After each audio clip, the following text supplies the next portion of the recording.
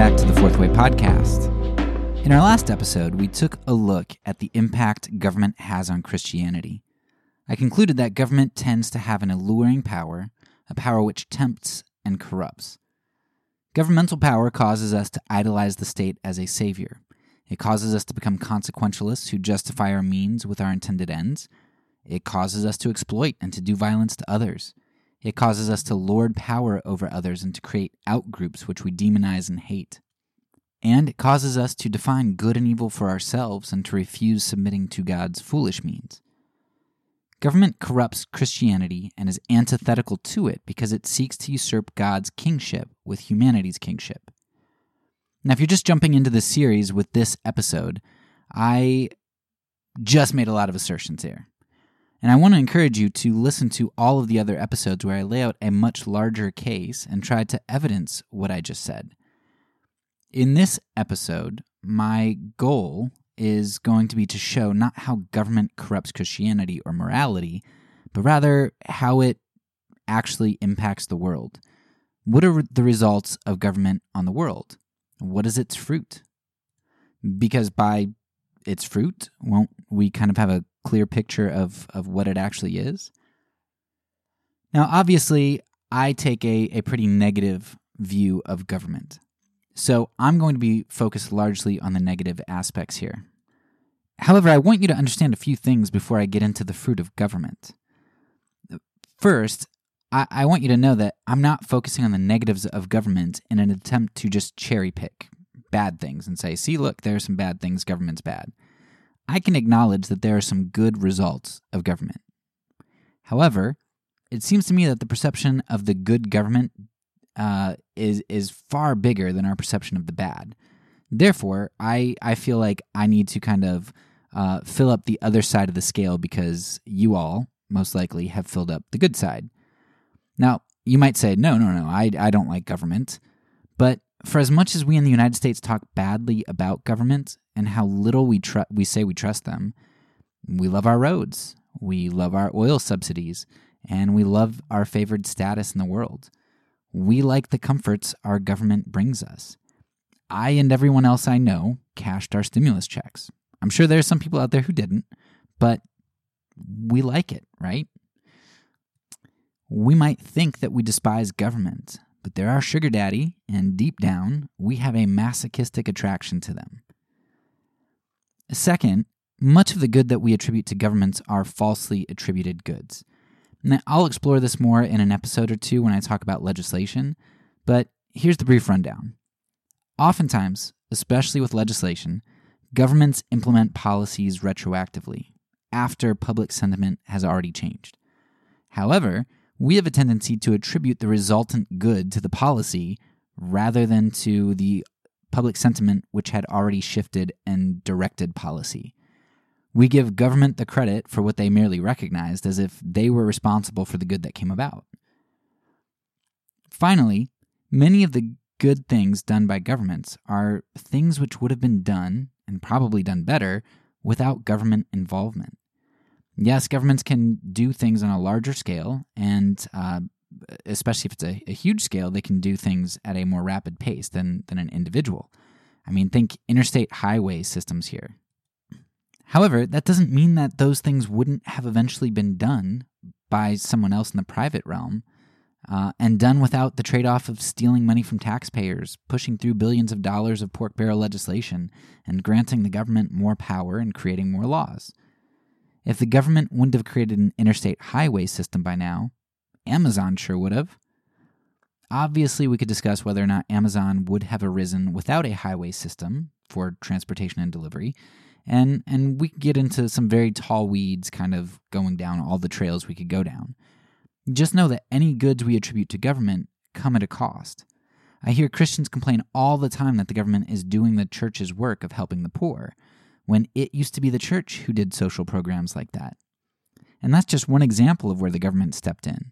The church backed off, and government took more money and created all sorts of programs and laws, and we all complain. We complain because the church isn't being the church. We're not the ones helping the poor. We complain because the government is taking tons of tax money. They're stealing from us.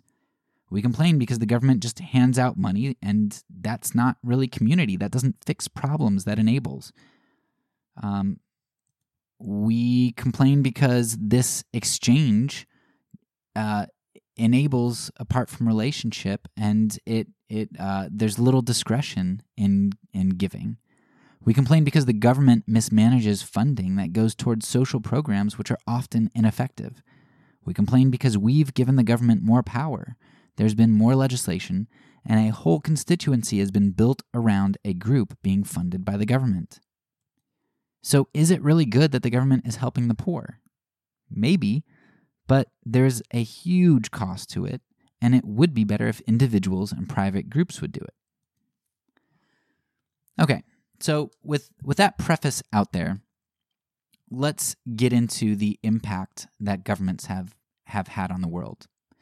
I debated how I wanted to go about doing this, and I thought about discussing human rights and all the ways that they've been subverted through legislation, tyrannical individuals, and tyrannical majorities.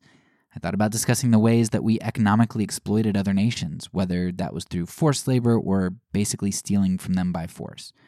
I mean, there are lots and lots and lots of things that we could discuss, and most of those things that I just mentioned are, you'd have arguments like, well, this legislation did this damage, and somebody would say, well, no, it didn't, because it was offset by this good, and you get down into deep, deep weeds.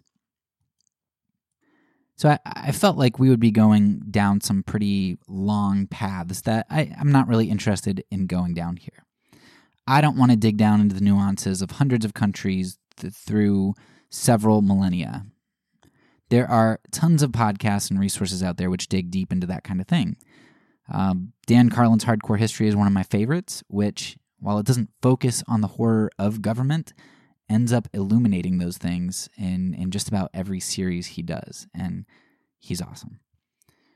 So what I ultimately landed on for this episode is I'm just going to focus on one thing: democide, or the killing of humans by governments. Now, the amazing thing is, to show you how bad governments are, I don't even need to get into all of the tons and tons of ways that they're bad. Just this one area is so egregiously bad that I think it's fruit rotten enough to show you, to make the point that I'm trying to make. And now, I'm only going to scratch the surface in terms of number of countries I mention, and in that, I'm only going to scratch the surface of the atrocities of each nation that is mentioned, and in that, I'm only going to scratch the surface of the time frame, the time that each of those nations has been around. So when we talk about just scratching the surface, this would be like a feather scraping across the top of your epidermis. This is barely scratching the surface of the rotten fruit of government.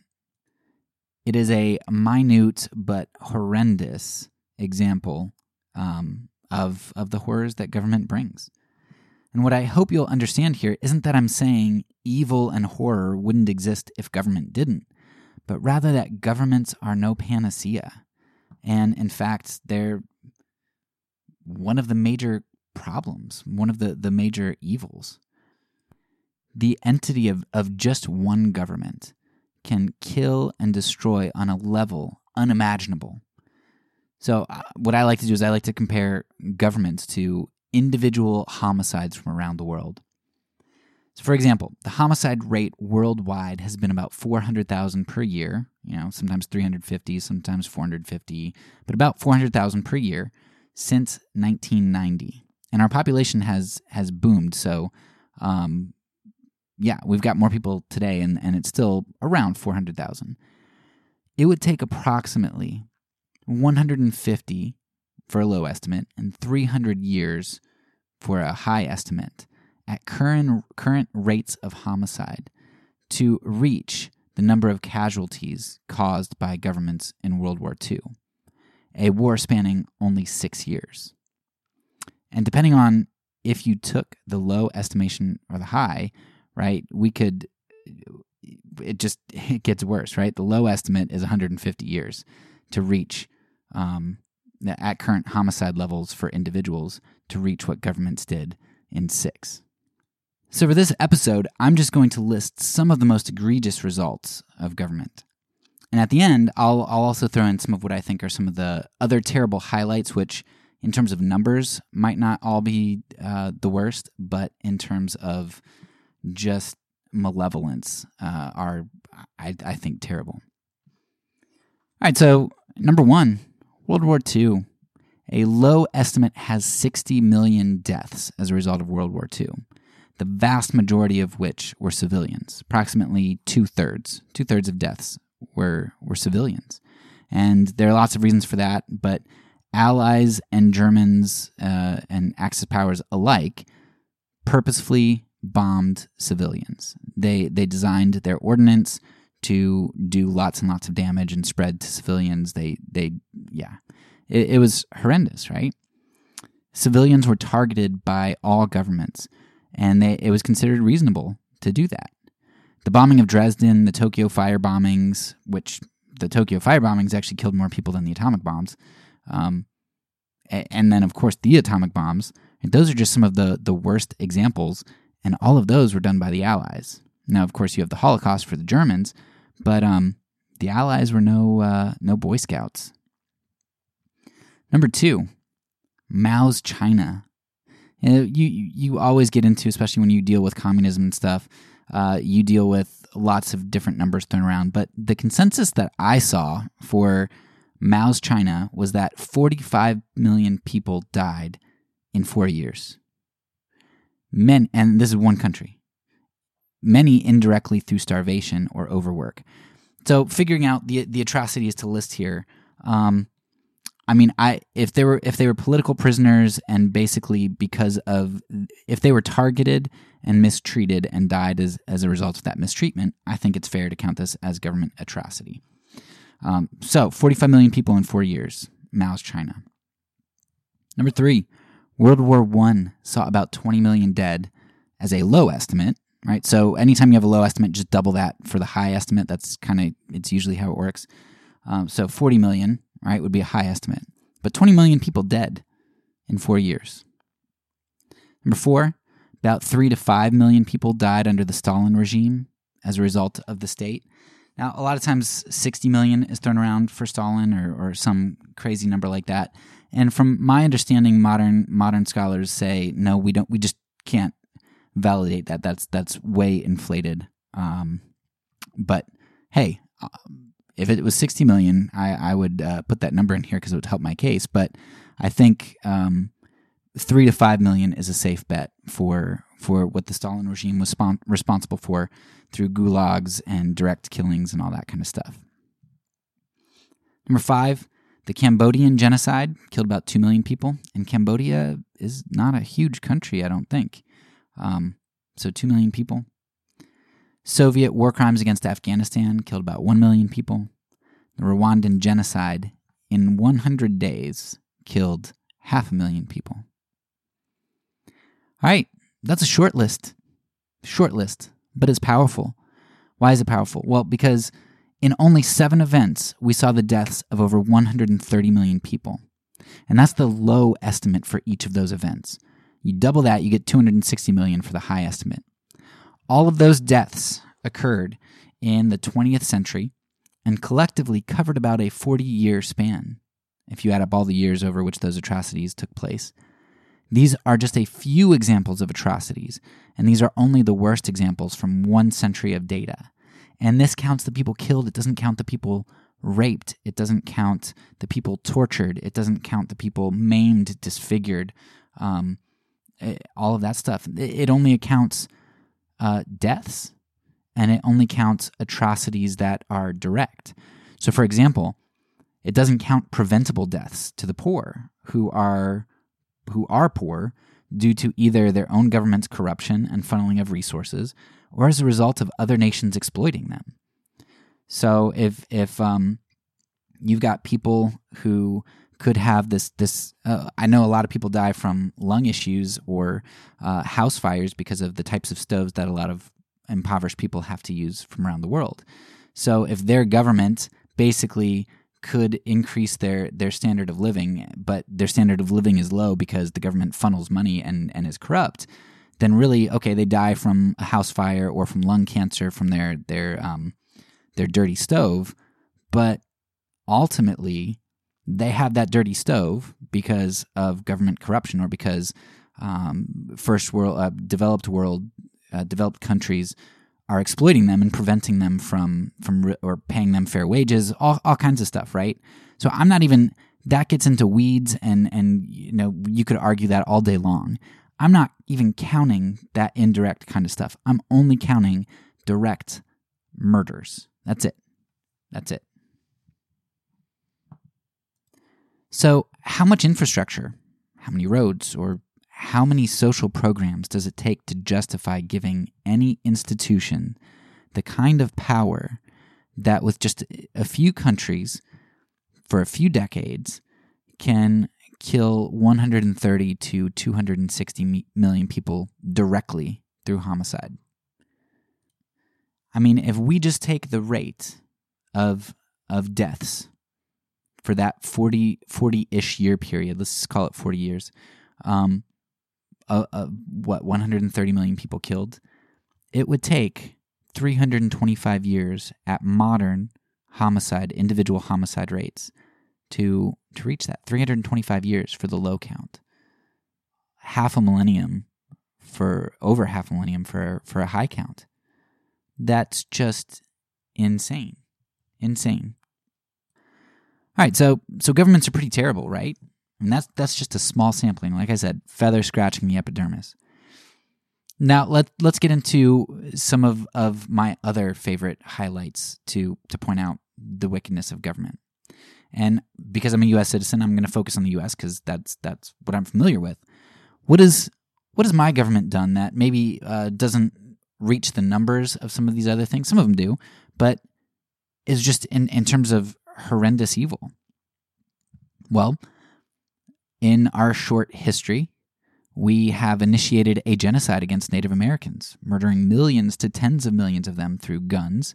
And yeah, we did purposefully try to give them blankets with diseases and things. I've read the primary source quotes of some of those people arguing those things. I don't know that was necessarily like every president or how high up it was, but yeah, we did that. And of course, there were a lot of Native Americans who died inadvertently from diseases, but had we had the chance to purposefully do that, we would have opted for that, right? We were glad, our nation was glad that the Native Americans were having the diseases. So yeah, we would have done it if we could have, but we didn't have to in some cases. So we committed genocide and had genocide in our hearts against the Native Americans and stole their land. And when we made treaties and we found gold on their land, we took back those treaties and ripped them off. What else did we do? Well, we wrote slavery into our government, into the founding documents. We supported the buying, the selling, the kidnapping, the beating, the raping, the murder of millions of slaves and subsequently black men and women in our nation. We forcefully sterilized black women and Native American women, as well as the poor. Even approving of this practice, there is a Supreme Court case, Buck versus Bell, in I think it was 1929. Buck versus Bell, a Supreme Court case, justifies sterilizing people, not just women, but men as well. And you can actually go. I think it was North Carolina, Virginia, something I know on YouTube. You can find an interview with somebody who was old when they interviewed him, but where he talks about how he was sterilized and why. I think they did something like 30,000 in various states. We also used black women, black men, and prisoners as experiments for medical practices and treatment. Tuskegee experiment's one of the most famous, but there were definitely others that used prisoners and black women. We created legislation in 1970. Let that sink in. 1970, which led to the forced sterilization of Native American women. This is after the Civil Rights Act, which I know that we usually think Civil Rights Act is primarily focused on African Americans at that time, but We're talking about civil rights, like just in general. And in 1970, our government had legislation which led to the forced sterilization of Native American women. We have overthrown a number of democratically elected leaders in South America and the Middle East, Iran being the best example. And in some cases, like in Iran, we actually installed tyrannical, torturous, pro-West dictators who made their own people disappear, right? Who were horrendous. For most Americans, they don't know why Iran hates us. They just know that in 1979, Iran grabbed some American hostages, right? I mean, why would they do that to us? Well, because our government is evil. Governments are evil, and we overthrew a democratically elected official in their government. What else did we do? We created unjust wars to land grab or to secure interests, like oil interests or whatever. So think Spanish-American War, land grab, Iraq, oil interests, and other interests in the Middle East. Those are two great examples, but they're not the only ones. We've supported tyrants and fostered proxy wars, like the one which raged over the past 7 years or so in Yemen, leading to the starvation and malformation of over 100,000 children, and the death and anguish of countless other Yemenis. Why? Because we like Saudi Arabia. They help to control things for us, keep oil prices cheap for us, and they buy lots of weapons from us that they use to starve Yemeni children. And again, this only gets into the deaths as a direct result of our violent policies and actions. This doesn't even touch the exploitation of countries which our economic policies create. Now, after all of this, I don't want you to hear me saying that the United States is uniquely evil. That mentality is us and them thinking. Yemen can look at the U.S. and say, we're the worst. And you know what? They're right. We are. Right now, the United States is the worst. The United States is Babylon. Go read Revelation and you tell me that United States is not Babylon. But the thing is, if Yemen was to one day gain the power and influence of the United States at the moment, Yemenis today would be fools to think that they wouldn't then be Babylon. The United States may be the manifestation of Babylon in today's age, but the rest of the nations are all vying to be Babylon as well. And one day, when the United States falls, the oppressed will cry out, "Babylon has fallen," only to be met with a new Babylon. Babylon is not a unique entity. It is the entity within the heart of every nation who seeks to usurp God by having a king like all the other nations, and to lord power over others like the Gentiles do. All nations are either Babylons or Babylons in training, waiting for their time to shine. But that's not what it's to be for the nation of God. We are not to be Babylon or to seek her temptations. Rather than be enticed by her glimmer and shine, a polished veneer and facade, we are to be alternative lights which shine a light in this dark world and draw humanity to the true King, who will not be dethroned, and the only one who offers true freedom. Our true and only King is the giver and sustainer of life, not the purveyor of death. That's all for now. So peace, and because I'm a pacifist, when I say it, I mean it.